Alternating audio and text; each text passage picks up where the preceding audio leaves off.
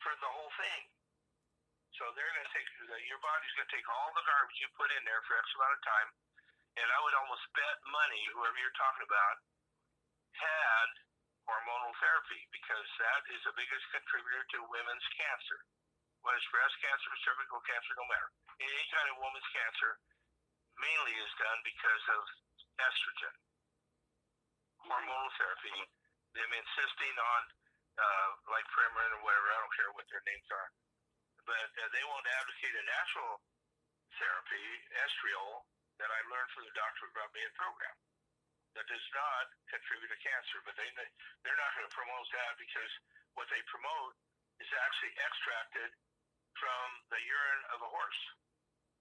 So it's a toxin that contributes to cancer. But don't let anybody think that once you've had cancer, it's cured. Within a 7-year period, cancer is going to find you again, and then next time you are not going to be a happy camper.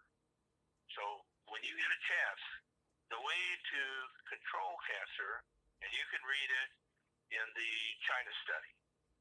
So they traveled all over the world, 15, 20 countries, 15, 20 scientists and doctors, found carcinogens initiate cancer, but the proliferator is meat and dairy. The eliminator is a higher intake of vegetable protein. So it's almost like they're advertising for our plant.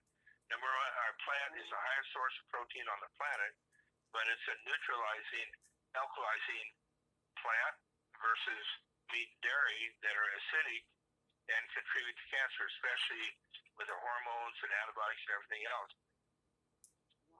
It's bad enough if you eat grass-fed, but when you're eating all this junk that we eat, let me tell you about cancer. I've had 3 controlled for 27 years. That's why I don't want to be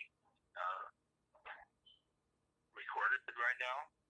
But I've had it totally controlled for 27 years. So nobody has enough money for me to quit eating this plant. But if a person has had cancer, what I strongly recommend, I don't care if they eat our plant, ours is superior to any out there, but I tell them from this point on, even if you have surgically removed, you better be serious about putting a high chlorophyll entity in your body, whether it's chlorella, spirulina, barley green, kale, we don't care what, but you better get serious about green plants, because that's what's going to help protect you from cancer.